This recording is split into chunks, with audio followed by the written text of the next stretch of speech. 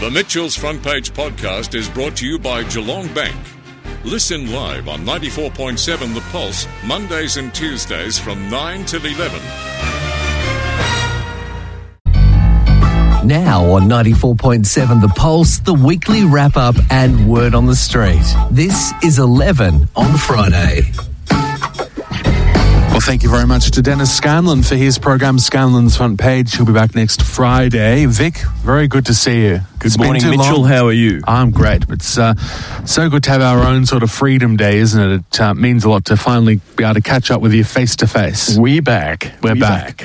And Dennis, he'll be very interested tonight, I think, to watch his beloved D's. Yeah. It could be the night that they're on the way to their first premiership since 64. You know, part of me, and I'm a Geelong supporter, would like to see them. If anyone wins, I'd like to see them, other than Geelong, I'd like to see them go ahead. I think the D's are my number 2 team. So if the D's happen to beat Geelong tonight, I'll be tipping them and hoping that they get up in the grand final. What a spectacular win that was recently with the last goal kicked by Gawn. Were you watching that live? I did.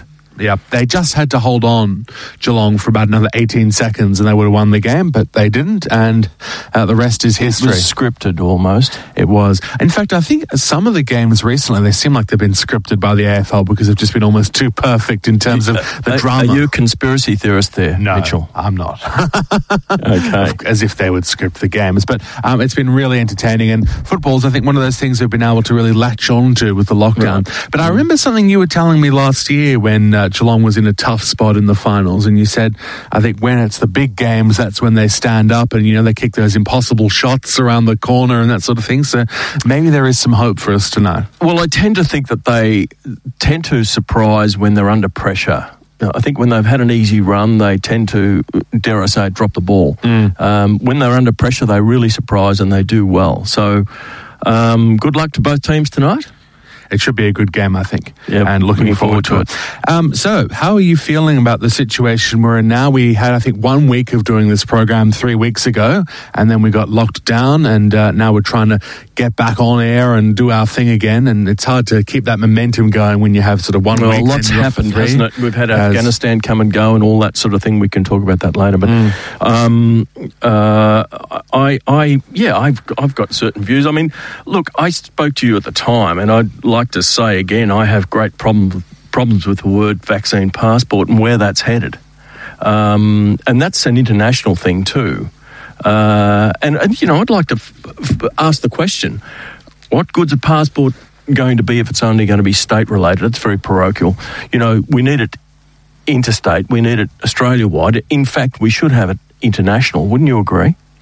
Yeah, probably. A standard of... Well, that's what they did with, and I've said it a lot, but those yellow fever books. I've still got mine. It's a yellow booklet, and I think that was an international standard because you had to show your proof of vaccination for yellow fever to go into certain countries. I had this discussion with someone last night when I voiced my opposition to the passport. Well, not the whole idea, but the idea of proving with a passport that you're one of the haves as against one of the have-nots. Now, and that's ultimately, I think, where it's headed, that mentality. Of course, with the yellow passport, and people of our generation would remember it, the whole idea was to stop you bringing typhus or cholera back into the country, I assume. Correct me if I'm wrong. Yep, that sounds about right. You know, and of course, it's to look after your own safety as well.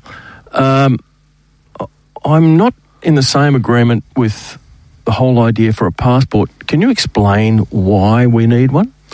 Well, if I'm a business owner, should I have the right to be able to say, no, you can't come into my premises if you haven't been vaccinated? You've jumped a couple of slots there, I think, Mitchell. All right. You know, why initially basically, why do we need a passport? I'm asking the question. Well, you've got to have some mechanism, don't you, to enforce whether or not people have been vaccinated. If a business or a service provider wants to say... and why do we need that?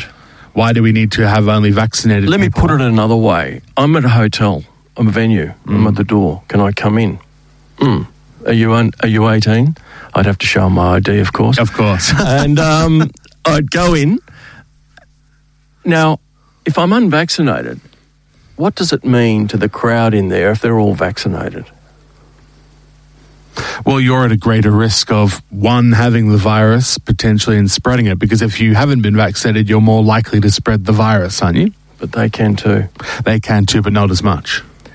Well, that's open to the... But does that discount them? Does that mean we've got to have passports? Because they can still carry it and spread it. Well, have you heard the language of the Premier? Which has been the pandemic of the unvaccinated. He's used that term a few times. Which is the wrong psychology.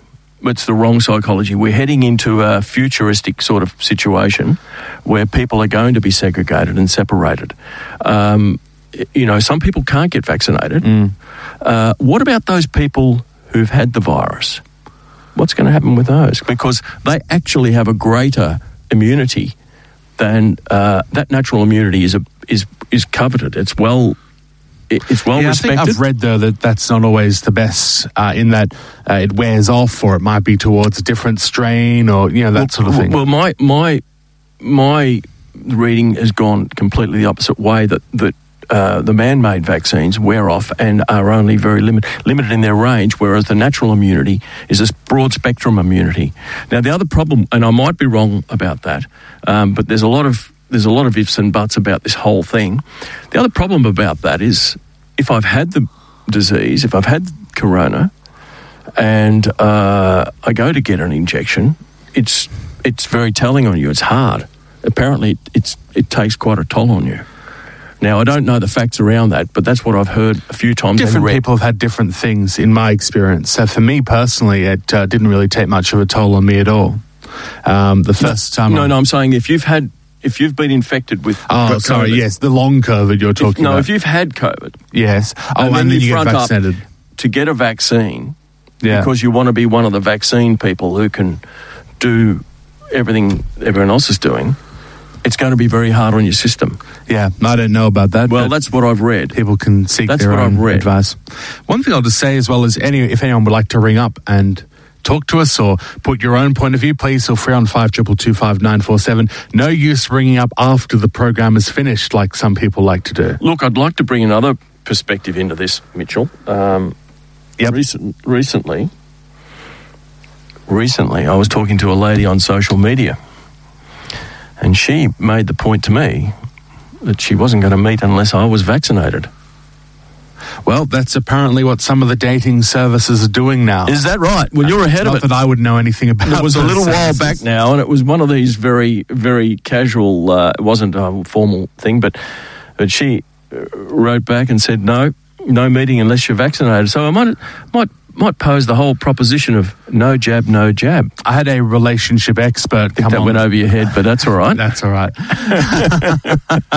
But no, I had a relationship expert come on my show, and they were talking about that a lot of these online platforms, if you have had the vaccine, you have a little tick in the bottom right corner of your picture on your profile, so that people that have had the vaccine can be matched with other people that have had the vaccine. Is this futuristic? Is this an enormously futuristic perspective on our lives? I'm really... I'm taken aback with it all. But yeah, different people have different stances about it, I think. Like, for example, on social media, some people have to put up when they've had the vaccine. Some people update their profile picture to say they've been vaccinated. I personally haven't done any of those things. I've barely even told anyone that I have been vaccinated, because I haven't turned it into a big personal grandstanding event. But I mean, if people want to do that, good luck to them. But I don't know, I don't think medical treatments are something that you need to be making a big deal about personally. Look, I couldn't agree more. I think that the whole notion that you have to have a vaccine to get access into venues or to do anything or to catch a plane is false. I think that they should come clean. The whole reasoning behind vaccinating everybody is to remove the weight on the public health system. We know that. Why don't they just come clean and say, please, in other words, don't be negative saying, the vaccinated, the unvaccinated. If you don't get vaccinated, then you can't do this and you can't do that. That's negative. That's big stick. Why don't we just say, listen, we're appealing to everybody to do the right thing, to be part of your community, get vaccinated so we don't have a weight on our system. If anyone does get sick, we can handle it. In other words, it probably puts the focus more on facilities and infrastructure. Why aren't we spending money on, quarantine facilities and hospital facilities, maybe part of the same facility, rather than we're losing billions in lockdown. Why are there no planning, and which could then be used, of course, in the very tragic event of wartime or something like that? These are long-term plans that I think would be probably more advantageous to our community. We're in a situation now where it's very, very short-term and very, very costly. Yeah. We're going to be going for 3 and 4 jabs. Very costly. Yeah, probably. Next year we'll probably have to have a top-up of vaccine. That's a concern to me, that sort of thing. So I'll tell you where I am on your point about the vaccine passport. I think for me it depends on what the choice is. So if it's a choice between being locked down or being open but only for vaccinated people, I would go with that option. But if we were going to be open anyway, then I think you maybe have a point to make about segregation, etc. But for me, I think the comments of Emmanuel Macron, the president of France, ring true for me, which is we've spent enough time sitting at home, not doing anything, waiting for people to get vaccinated, and now it's time for the people that haven't been vaccinated, they can sit at home and we'll go out and have a good time and enjoy our lives. I don't disagree with any of that. What I'm saying is it's the path we're taking to make people get vaccinated. I think that there's the wrong psychology involved there. Yep. And it's not a matter of using the big stick or separating people. Well, I take the view it shouldn't be mandatory. People should have a choice, but people should also understand that there are consequences that come with that choice. And then people can weigh it up for themselves. And to be honest, I think there's more than enough information out there now. It's been talked about so much. People can more than well and truly research all the information that they could possibly need. True, there's a lot of information out there, but there's still no third stage trial until there's 3 years up or something to that effect. And people are, hanging back, waiting to see if there's anything insidious that's going to raise its head, with these vaccines. As we enter the third phase, of this trial, this human trial. All I can say from my personal experience is I've had the 2 shots of COVID. And I've had a flu shot. I had the flu shot 2 weeks after my last COVID shot. So I've been fully vaxxed and everything, and I'm feeling fine. What flavour? Of COVID vaccine? Yeah. Pfizer. Okay.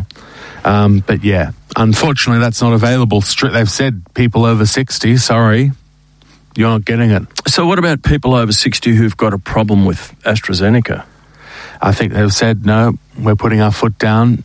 The supply is going to the people under 60. I think it's particularly narrow, the whole selective process, the whole psychology. It'll get to a point, soon maybe when they have enough Pfizer to go around, but at the moment it's still a tough commodity. Look, it's raising. It's actually getting to be the front runner, AZ. It's got a lot of advantages too. Well, I've heard about that. Yeah, it's just moving so quickly as well. That's the point. The other question I had for you was just around the lockdowns, and I know when we spoke 3 weeks ago, I think you were keen on getting us down to 0 and, go hard with the lockdowns. I'm just wondering, has your position changed? No, enormously. Enormously. It was the thing to do at the time, at the start. Lockdown and going for broke was clearly achievable. Do you think it's changed now? Absolutely. And look, at the time of our last radio broadcast, it was changing, and the next broadcaster would have been very clear about it, that the game was up. They were not going to hold it. We did make the comparison between New Zealand, New South Wales and Victorian methodology, and watching that. And of course, the cat's out of the bag in New Zealand, and Victoria. Although some people are saying New Zealand's coming back in. I saw only 23 new cases there today. Oh, was that right? But I think the challenge we have here in Melbourne is we've been locked down a lot longer than New Zealand. That's one of the challenges. The other challenge would be our population density is a lot higher. Psychology. But the psychology, I think, is a big part. And people have been pushed and pushed and pushed, and I think people are becoming a lot more lax about the rules when you get thrown into lockdown. And even the very high publicised events, and I'm sure you would have seen those, people are probably looking and saying, well, some of my favourite Instagram influencers seem to be just doing their own thing and ignoring the lockdown. And yes, they've been made an example of and fined the $5,000, but you have to think for each person that's been caught, there's probably 100 more that weren't caught and got away with it, right? So it gets back to my point, Mitchell, about vaccine passports. We've seen people with losing their appetite for that sort of regimentation. They're going to lose their appetite for vaccine passports, trust me. And do you know what? Wouldn't a rogue state just love to hack into a database with all our vaccine details and who we are and our ages? And although that wouldn't they just love that? Is already a treasure trove. Because I don't think we did it. Oh no, we had done it the last time I spoke to you because I already had my certificate on my phone. But it took me 2 hours on the phone to Medicare to get it all sorted out and linked up to MyGov. And it really was 2 hours. I'm not even joking. I was sitting on hold. You can see the call log on my phone. How do you feel at the end of the day when you've had to go through that? Isn't it just one of those feelings of who am I on the face of the earth? You're sort of like, you make a coffee and you think, what have I achieved today? Yeah. I've sat there and done some menial process. Well, we're in lockdown anyway, but yeah, I was just sitting on the phone and, the hold music loop doesn't go for 2 hours, so you're hearing the same things over and over again. But even worse in lockdown because you really need something to stimulate you rather than something like that. Well, that's true. Yeah. And I finally got on to a lady at Medicare and she said, oh, yes, no, that's fair enough. I just need to stick you on hold very quickly to check your details. Is that okay? And I said, I've already been on hold for 2 hours. Of course, it's okay to be on hold for another 30 seconds or whatever while you check it. And then luckily they were very nice and they fixed it all up and it's all done. But once they linked that to my MyGov, I think a lot of people would actually be surprised how much information is already there. Yeah. Like, for example, I could pull up my vaccine history going back to 1995 or 6, and you can actually see all the vaccines that you've had since then already there. So it's all there anyway. So are we going to be using that as a platform? I think so. Although I've got a feeling the states are now wanting to go down and do their own thing. That's a big problem if they're going to do that. Don't you agree? Possibly, but how that's the way it's going at the moment. Every state's doing their own thing, and there's a lot of chess speeding going on, isn't there? A lot of competition between the state premiers. You've got the absolute top of the tree is Western Australia, and they're going to have to make a decision. Now, you look at their position. Some are saying they're not going to open before April. Yep. Okay, so, as a premier, you'd have to say, now, listen, everybody start getting vaccinated, right? Now, for a start off, they're behind the 8 ball there. I think the psychology over there would not be so much for vaccination. We've lived this long without it. Yes, why do you want us to get a needle now? Whereas in Melbourne, people like, we're in lockdown, we need to get a vaccine ASAP. Whereas, you're right over there because they've had a very relaxed and carefree approach to the virus. And it's worked. Yeah. So then they're going to get a vaccine. And guess what? By April, it's going to have worn off. I think it won't work forever, though, because the view now seems to be, well, Delta's going to go everywhere. And it's only a matter of time before Queensland and WA have an outbreak just like Victoria has. Yeah. That's the worry. Look, the cruel fact of the matter is that had we had vaccines for the Spanish flu, it may still be around. I mean, the flu is still around. I mean, not an epidemiologist, and there's a new word for me over the last 2 years, but had we had vaccines, I pose the question, would there be a stronger strain of flu still in our life?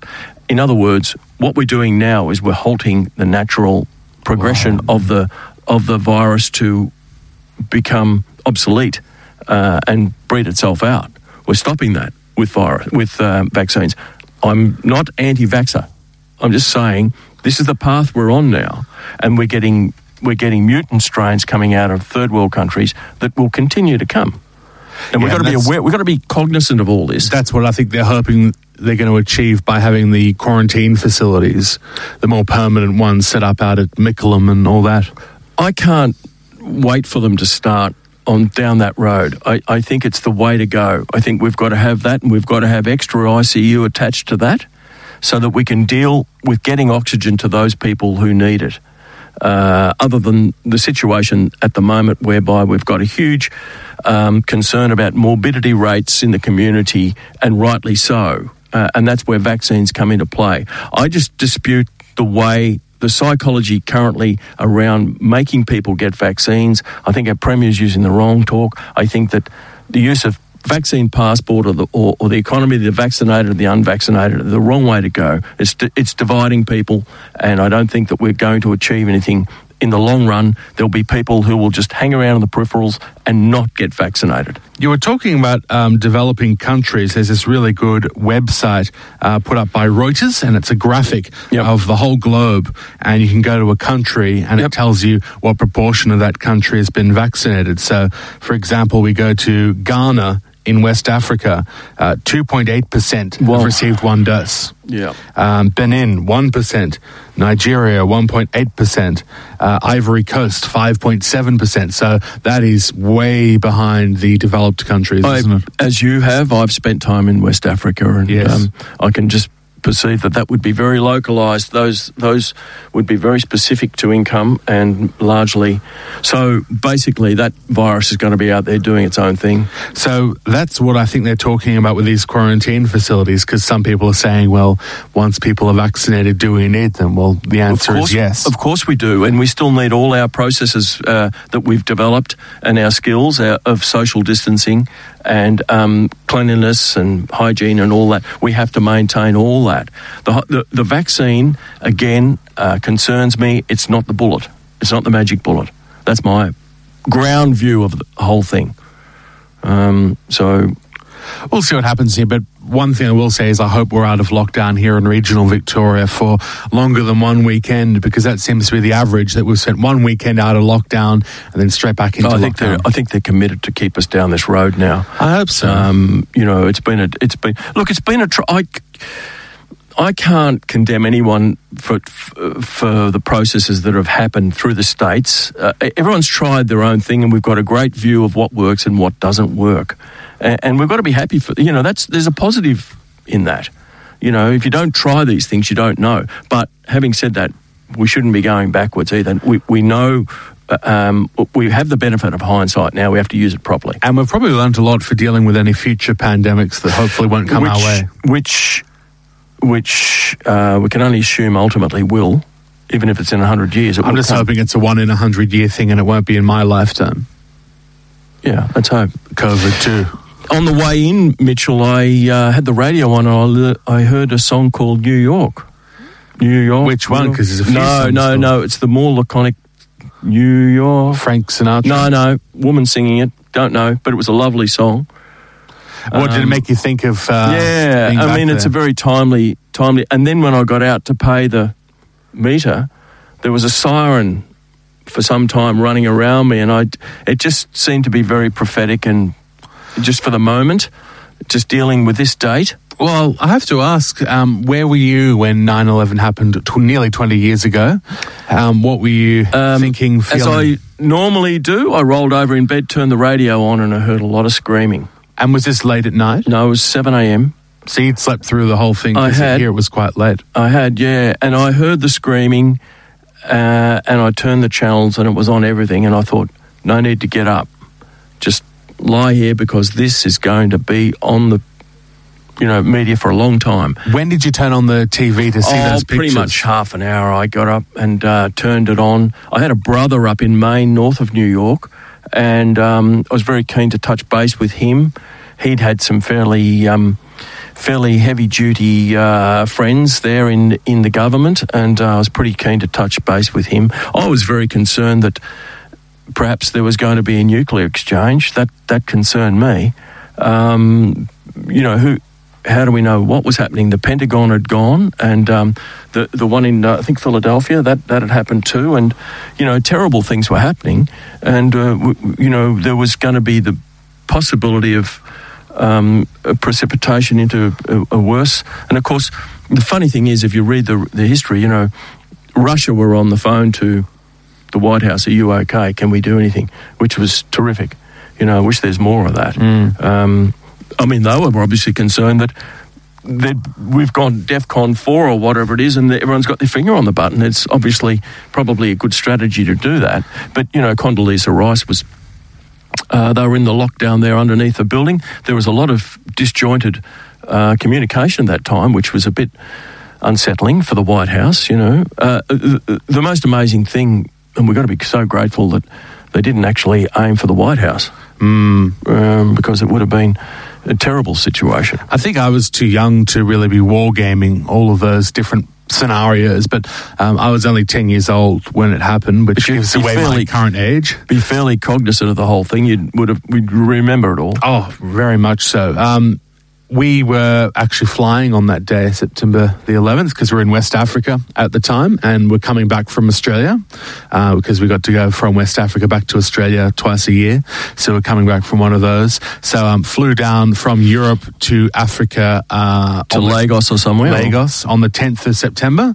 And then the next day flew to the island that we were on. So that was on the 11th. So I'd flown on a big wide-body plane on the 10th and then flew on a small plane on the 11th. And then when we got home on the 11th, it was about 11 o'clock in the morning over there, or it might have been 1 o'clock in the afternoon or thereabouts. Yep. And of course, the time difference meant it was about 8 or 9 a.m. in New York, and someone rang, and I remember saying, or hearing that there was a crash in New York, so turned on the BBC, and the footage was there, and actually saw the second plane fly into the World Trade Center live. So when we first tuned in, it was only the first plane, and then I remember thinking once the second plane hit the building, that was a real game changer, because I think a lot of people thought it was an accident at the time. At the first instance, yes. And I've actually rewatched the BBC World coverage of it since then, because you can watch it all on YouTube. And the BBC back then, and still probably does, have a policy of not speculating. So this lady that was the news anchor was calling it a double plane accident, which is interesting language to use. Which was wishful thinking. Yeah, so they wouldn't say, it's an attack. They'd say it was just a coincidence that we've had 2 plane accidents. And the other point I just make as well is the year before, we actually visited New York as a family and went up the World Trade Center. Yep, same here. What year was that? 2000. Okay, 79, I hitchhiked across America, and I flew into JFK, and I got talking with this chap on the plane. His name was Bruce, and he was an Aussie, guess what? And he was from Bruce Street in Sydney. So there's Bruce from Bruce Street in Sydney. That's and he said, now, he was a New Yorker, and he said, follow me, if you're listening, Bruce, follow me. And we got on the tube and got to the bottom of the Twin Towers, and my first view of New York was from the top of the Twin Towers. Yeah. And I looked down into it, and I thought, there's no way I'm going into that. That's a jungle. It was the old New York. The new New York is very much cleaned up, but if the old New York was very similar to the Top Cat cartoons, I remember watching those as a kid, yeah, with the fire escapes and all the trash cans, and that was it. It was just like that. Yeah. And, it was the old checker cabs. It was really a surreal experience in New York. And I had $1,500 wrapped up in my top pocket, which was a lot of money in those days. But did you watch the special last night, Mitchell? No, I didn't. You said you were telling me off here it was on the ABC. Yeah. Because every news channel, it seems, has done their own special. Like I know 10 is doing one. I don't know when it is on, and the ABC. And people were also saying over the last, but apparently there's a lot of documentaries you can watch on all the streaming services, Netflix, Stan, etc. Look, there is a lot happening. Obviously, it's probably gaining momentum as the years go by, 2 decades later. But do you know, I watched the ABC special last night, went for about an hour and a half or more, and it was intriguing. There was a wonderful perspective and some great footage from family people and from people who are actually in the buildings and things like that, and they had their own footage and a lot of stuff you haven't seen before. The interesting thing, and I've got to ask you, how many buildings came down there on the day, Mitchell? Yeah, well, that's a good question, because when you were watching it live, I don't recall at the time them mentioning, and I think you're going towards Building 7. I am going towards Building 7. I don't remember them mentioning Building 7. That was only something I heard about after the fact, like many years later. Well, they gave it a 20-second mention last night, and they just said, this is Bob or someone, and we're walking through Building 7, and that was it. He had a flashlight. He was walking through the lobby or something like that, and that was it. That's the only reference to Building 7. For those the uninitiated, Building 7 was a building, a 48-story building, 350 metres away in the Trade Centre complex. It was building number 7 in the Trade Centre, obviously, and 7 hours after the impacts, it came down in a 6.5-second free fall into its own footprint. No fires, no obvious fires in it. There are only 3. How many buildings have collapsed, steel frame multi-storey buildings have collapsed due to fire in the world, history of the world? I'm guessing you're going to say the very few. I let the cat out of the bag there. There's only 3. Okay. Okay. And what, that's the World Trade Center complex? The 2 World Trade Centers and Building 7. Now, cast your mind back 3 or 4 years to the terrible tragedy there in London, Grenfell. Yes. And the fires that burnt there for a couple of weeks in that building still didn't come down. Now, would people say that aviation fuel causes a different fire? Well, I'm not disputing. I'm not saying that there was there was some fantastic, visual effect and the planes didn't hit the. Of course, the planes, and of course, it was terrorism. Building 7 stands alone to me as being something that is quite a mystery. Now, 350 architects and engineers, probably a lot more, have signed a petition in America for an independent inquiry. Now, not only has the inquiry not happened. There was an inquiry lodged by the National Institute for Strategic Technology or something, whatever it is, a government appointee, equivalent to what we might call the Warren Commission in the Kennedy assassination. Okay, they did what everyone expected them to. They said what everyone expected them to say, and the intriguing thing is that I went into the information again last night, and lo and behold, they've changed their reason as to why the building collapsed. Initially, it was fire on the 13th or 14th floor or something, and column number 79 collapsed and caused a mass collapse of the building into its own footprint. And if you've ever seen that footage, it's dramatic. It collapses from the centre in the middle, and it just comes straight down like a pack of cards. And am I right in saying the actual collapse was later in the afternoon? It was 7 hours later. It was 5:20 p.m. After the initial collapses, and it was when everyone was cleared out of the building, and there were no people in the vicinity of the. People would have all left, evacuated. Now you try and work out the timing of that. You try and reconstruct that and try and bring 3 buildings down in that time frame. It's millions, probably trillions to one. To get that to happen. Now, what they're saying now, they've changed it as story. The official line on YouTube or wherever it is that it's caused by deflected rubbish that has gone across and cut columns in that building, which was 350 metres away. That's been discounted. There's a separate, obviously separate. Investigation going on by UAW, which is a Alaskan UAF. Sorry, what are they, like a journalistic thing? They're engineers. I see. University of Alaska Fairbanks. Yep. Okay, and that's just one of the subsequent. Inquiries into this, and they've discounted the whole theory that NIST has put out. They said it's just not plausible. There's no way known that fire upset column 79 and caused such a dramatic collapse, nor could it have received that sort of debris damage at that distance to have brought it down. Now, I just as a footnote to all this, I've been onto this for some years. Now, when it first happened, you could go onto YouTube and see the most dramatic footage of Building 7. But to anyone listening, don't even bother now. What you're getting is a manicured, filtered version of anything that might have happened. And even if you can find anything that happened at Building 7, at first, it was all there. The fireys in Building 7 carrying each other out, complaining of the big explosions they couldn't. And one particular bit of footage, and I've seen it with my own eyes, the fireys hit the deck when the explosions start happening.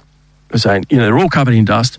hit the deck saying, there they go again, So this building came down in extremely controversial circumstances, not even mentioned last night on the hour and a half program, and very, very fleetingly and filtered view on the social media now or on YouTube.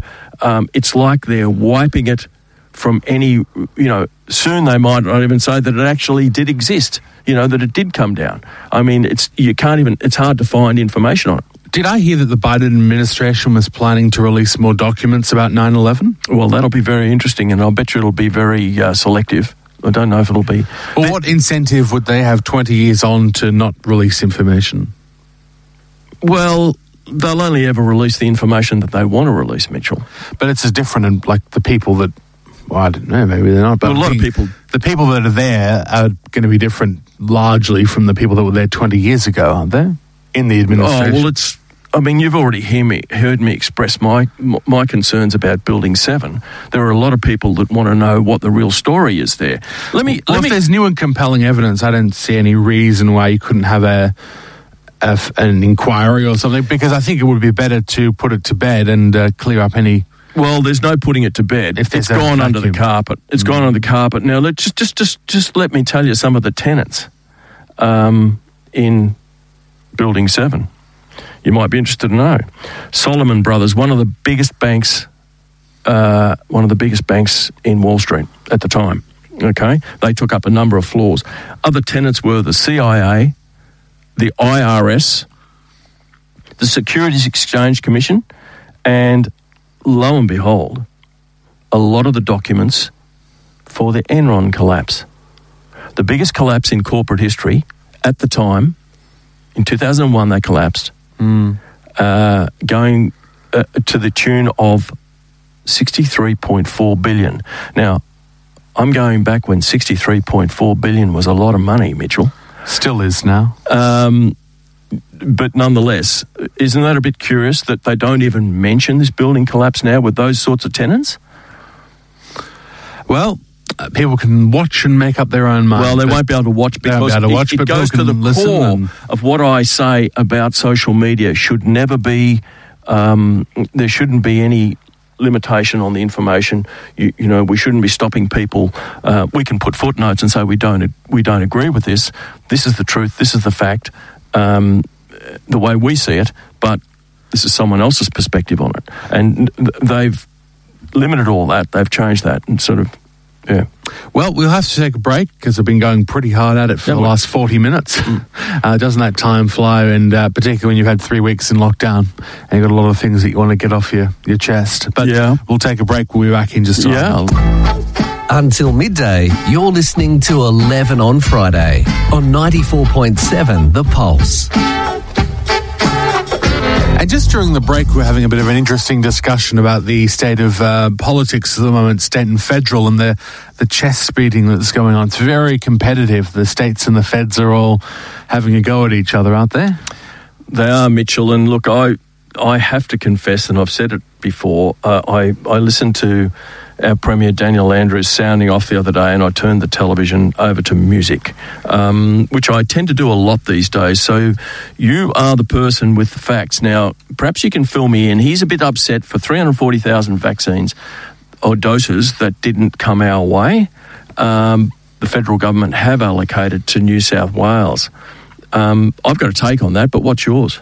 Well, I actually said at the time, when they said we were going to be sending more vaccines to New South Wales, and I said it on my program, I thought that was a flawed approach. I don't think they should be giving more to New South Wales. I think it should be on the basis of population.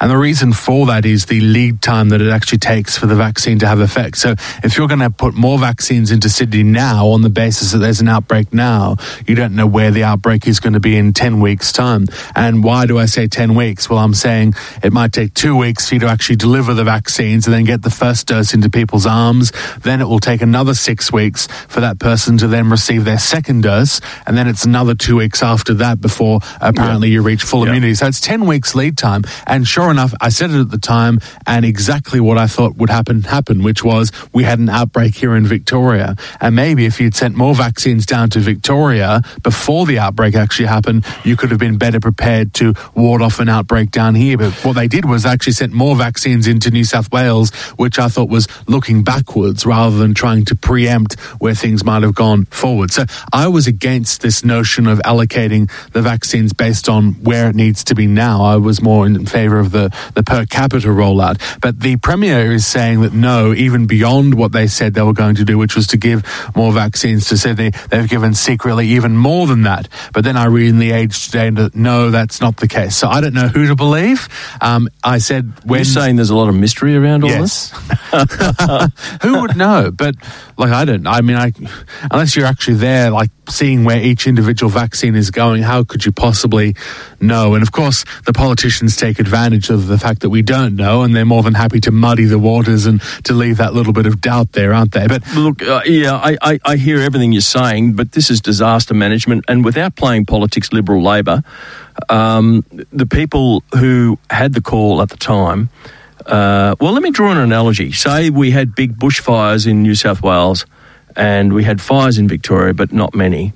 You wouldn't send the same amount of firefighters to Victoria. You'd send as much as you could to fight the fires where they are. I don't think it's a good analogy, though. Well, why? Because the difference with firefighters is they're coming in to put the fire out now, whereas the vaccine, you send it there. But that's common to both scenarios. But there's a much bigger lag on the vaccine. Yeah, but that's common to both scenarios. And with we're in disaster management here, and with a limited amount of vaccine, which I agree with what you say. There is a lag. There's a months. But it's a lot longer than a firefighting situation. But don't you think that if that situation is growing out of control in New South Wales, that you have to try and leg rope that and stop that?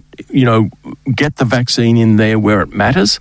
I mean, I'm just putting it out there. I'm not saying that that's the correct thinking, but I think that was the thinking at the time. And dare I say it, they had to make a choice, and they made one. And our Premier was pretty upset about that. Now, that's fine. He can get upset. Well, he said it was actually fine. He said several times at that media conference, I was okay with them sending more to Sydney at the time. But he says that what the government's done is go beyond that, and he says secretly send more to Sydney. Well, he has to justify. He has to verify that and show us the figures. I mean, he can't just. Well, they say they have, but then the feds come up with a different set. It's very confusing. Right. And they take advantage of the fact that, clearly someone knows exactly what the full story is, but they take advantage of just how much confusion there is in the air. And it's all, of course, politics, because the Premier knows if you're stuck in lockdown and you see him come on the TV and say it's the Fed's fault and it's New South Wales' fault, then of course people are going to get angry, because we're really angry about being in lockdown and we want to get out and do our thing. Everyone's angry about being in lockdown. He's a smart man. He knows what plays well in terms of the media. No surprises there. He's a very smart man in politics, no question. But he also knows that there's a federal election coming up. But just to your... Yeah, well, that's true too, and we'll get on to that in a second. But just to your point about the...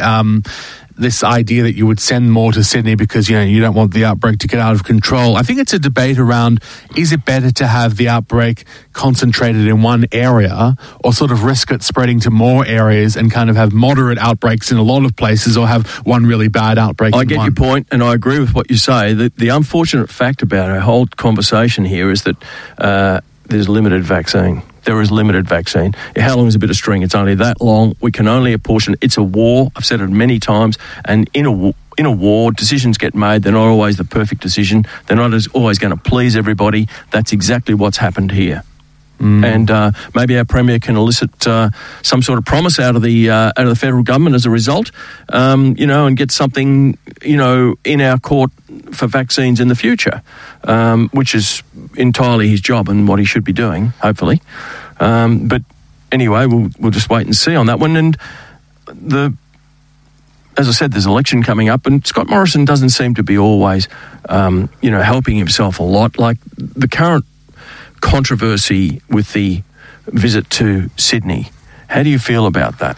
So this is the Father's Day. Yeah, it's a Father's Day thing, yeah. Clearly he was allowed to do it, but look, obviously, at the same time, just because you're allowed to do it, it doesn't mean that the optics aren't great.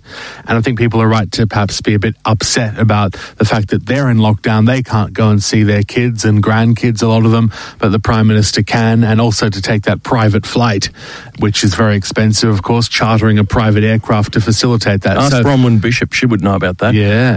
So, he's allowed to do it, and it's within the entitlements from what I can see, and he was allowed and obviously has an exemption to lockdown and border closures, but obviously the optics aren't great, and they're very bad. I wouldn't blame people for getting a bit upset if they couldn't see their Has he kids. got a problem with reality?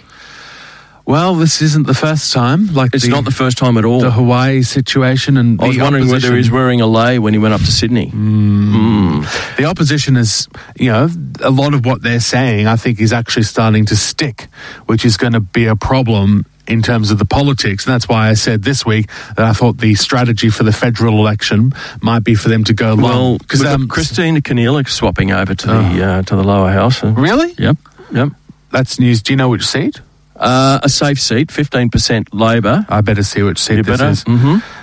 Well, Christina and I, we've had our moments. She got stuck into me on something once. So I'm not a huge fan of her. But you've got to take it, though. That's probably a little bit of a compliment there, Mitchell, if she sees that you're a target. Well, that's true, too.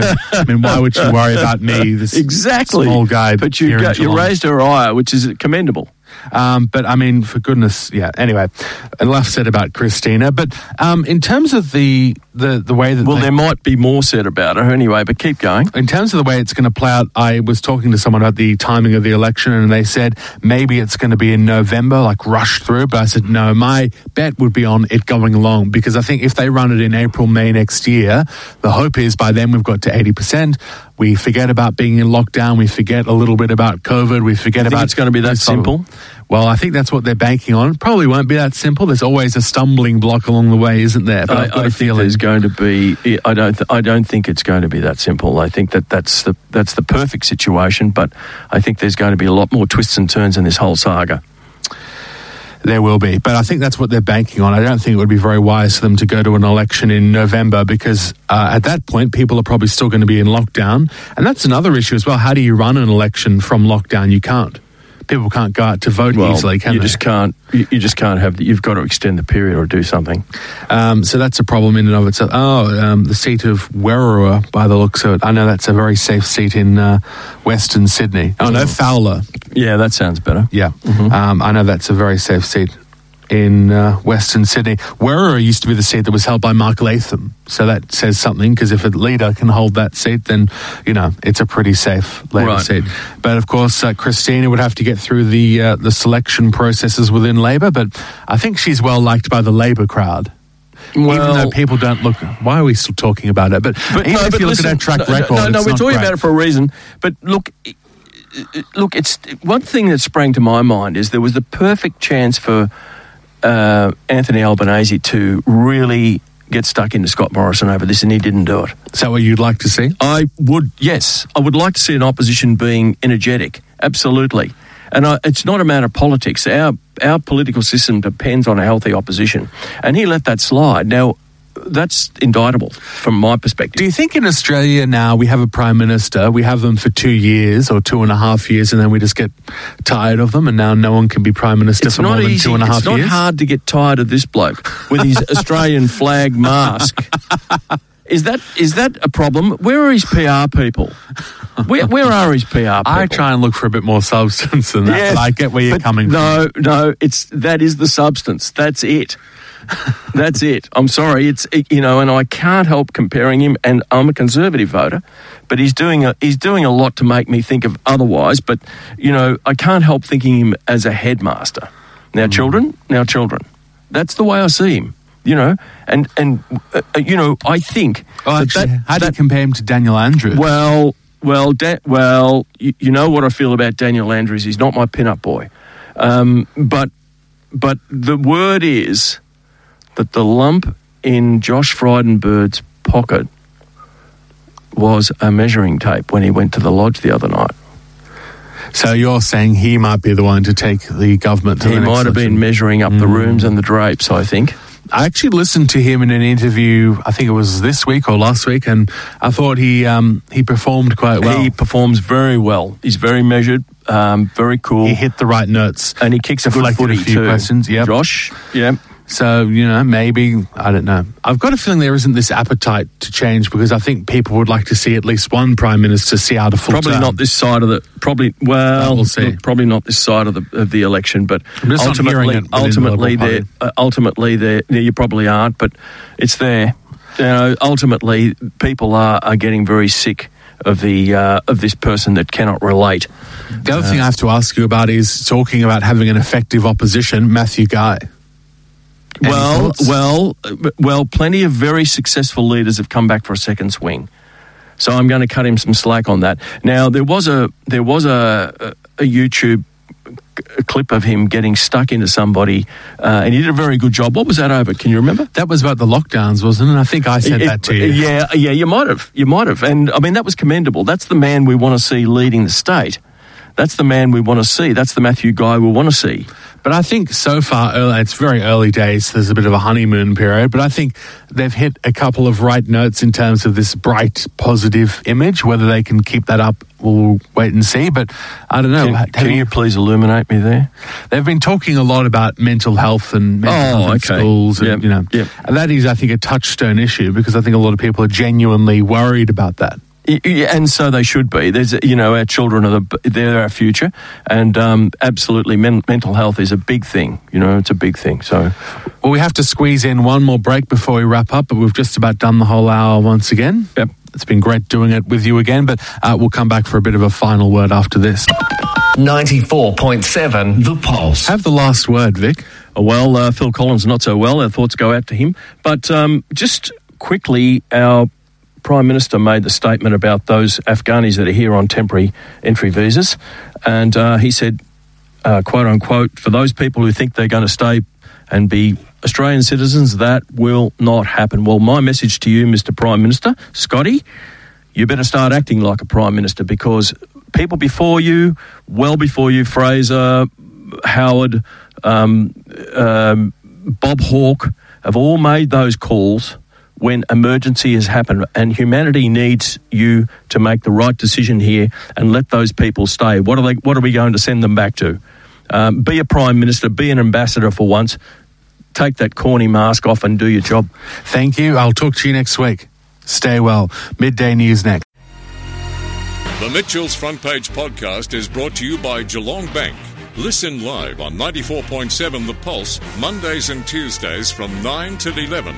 Or search for Mitchell's Front Page on Facebook, Twitter, Instagram, or wherever you get your podcasts.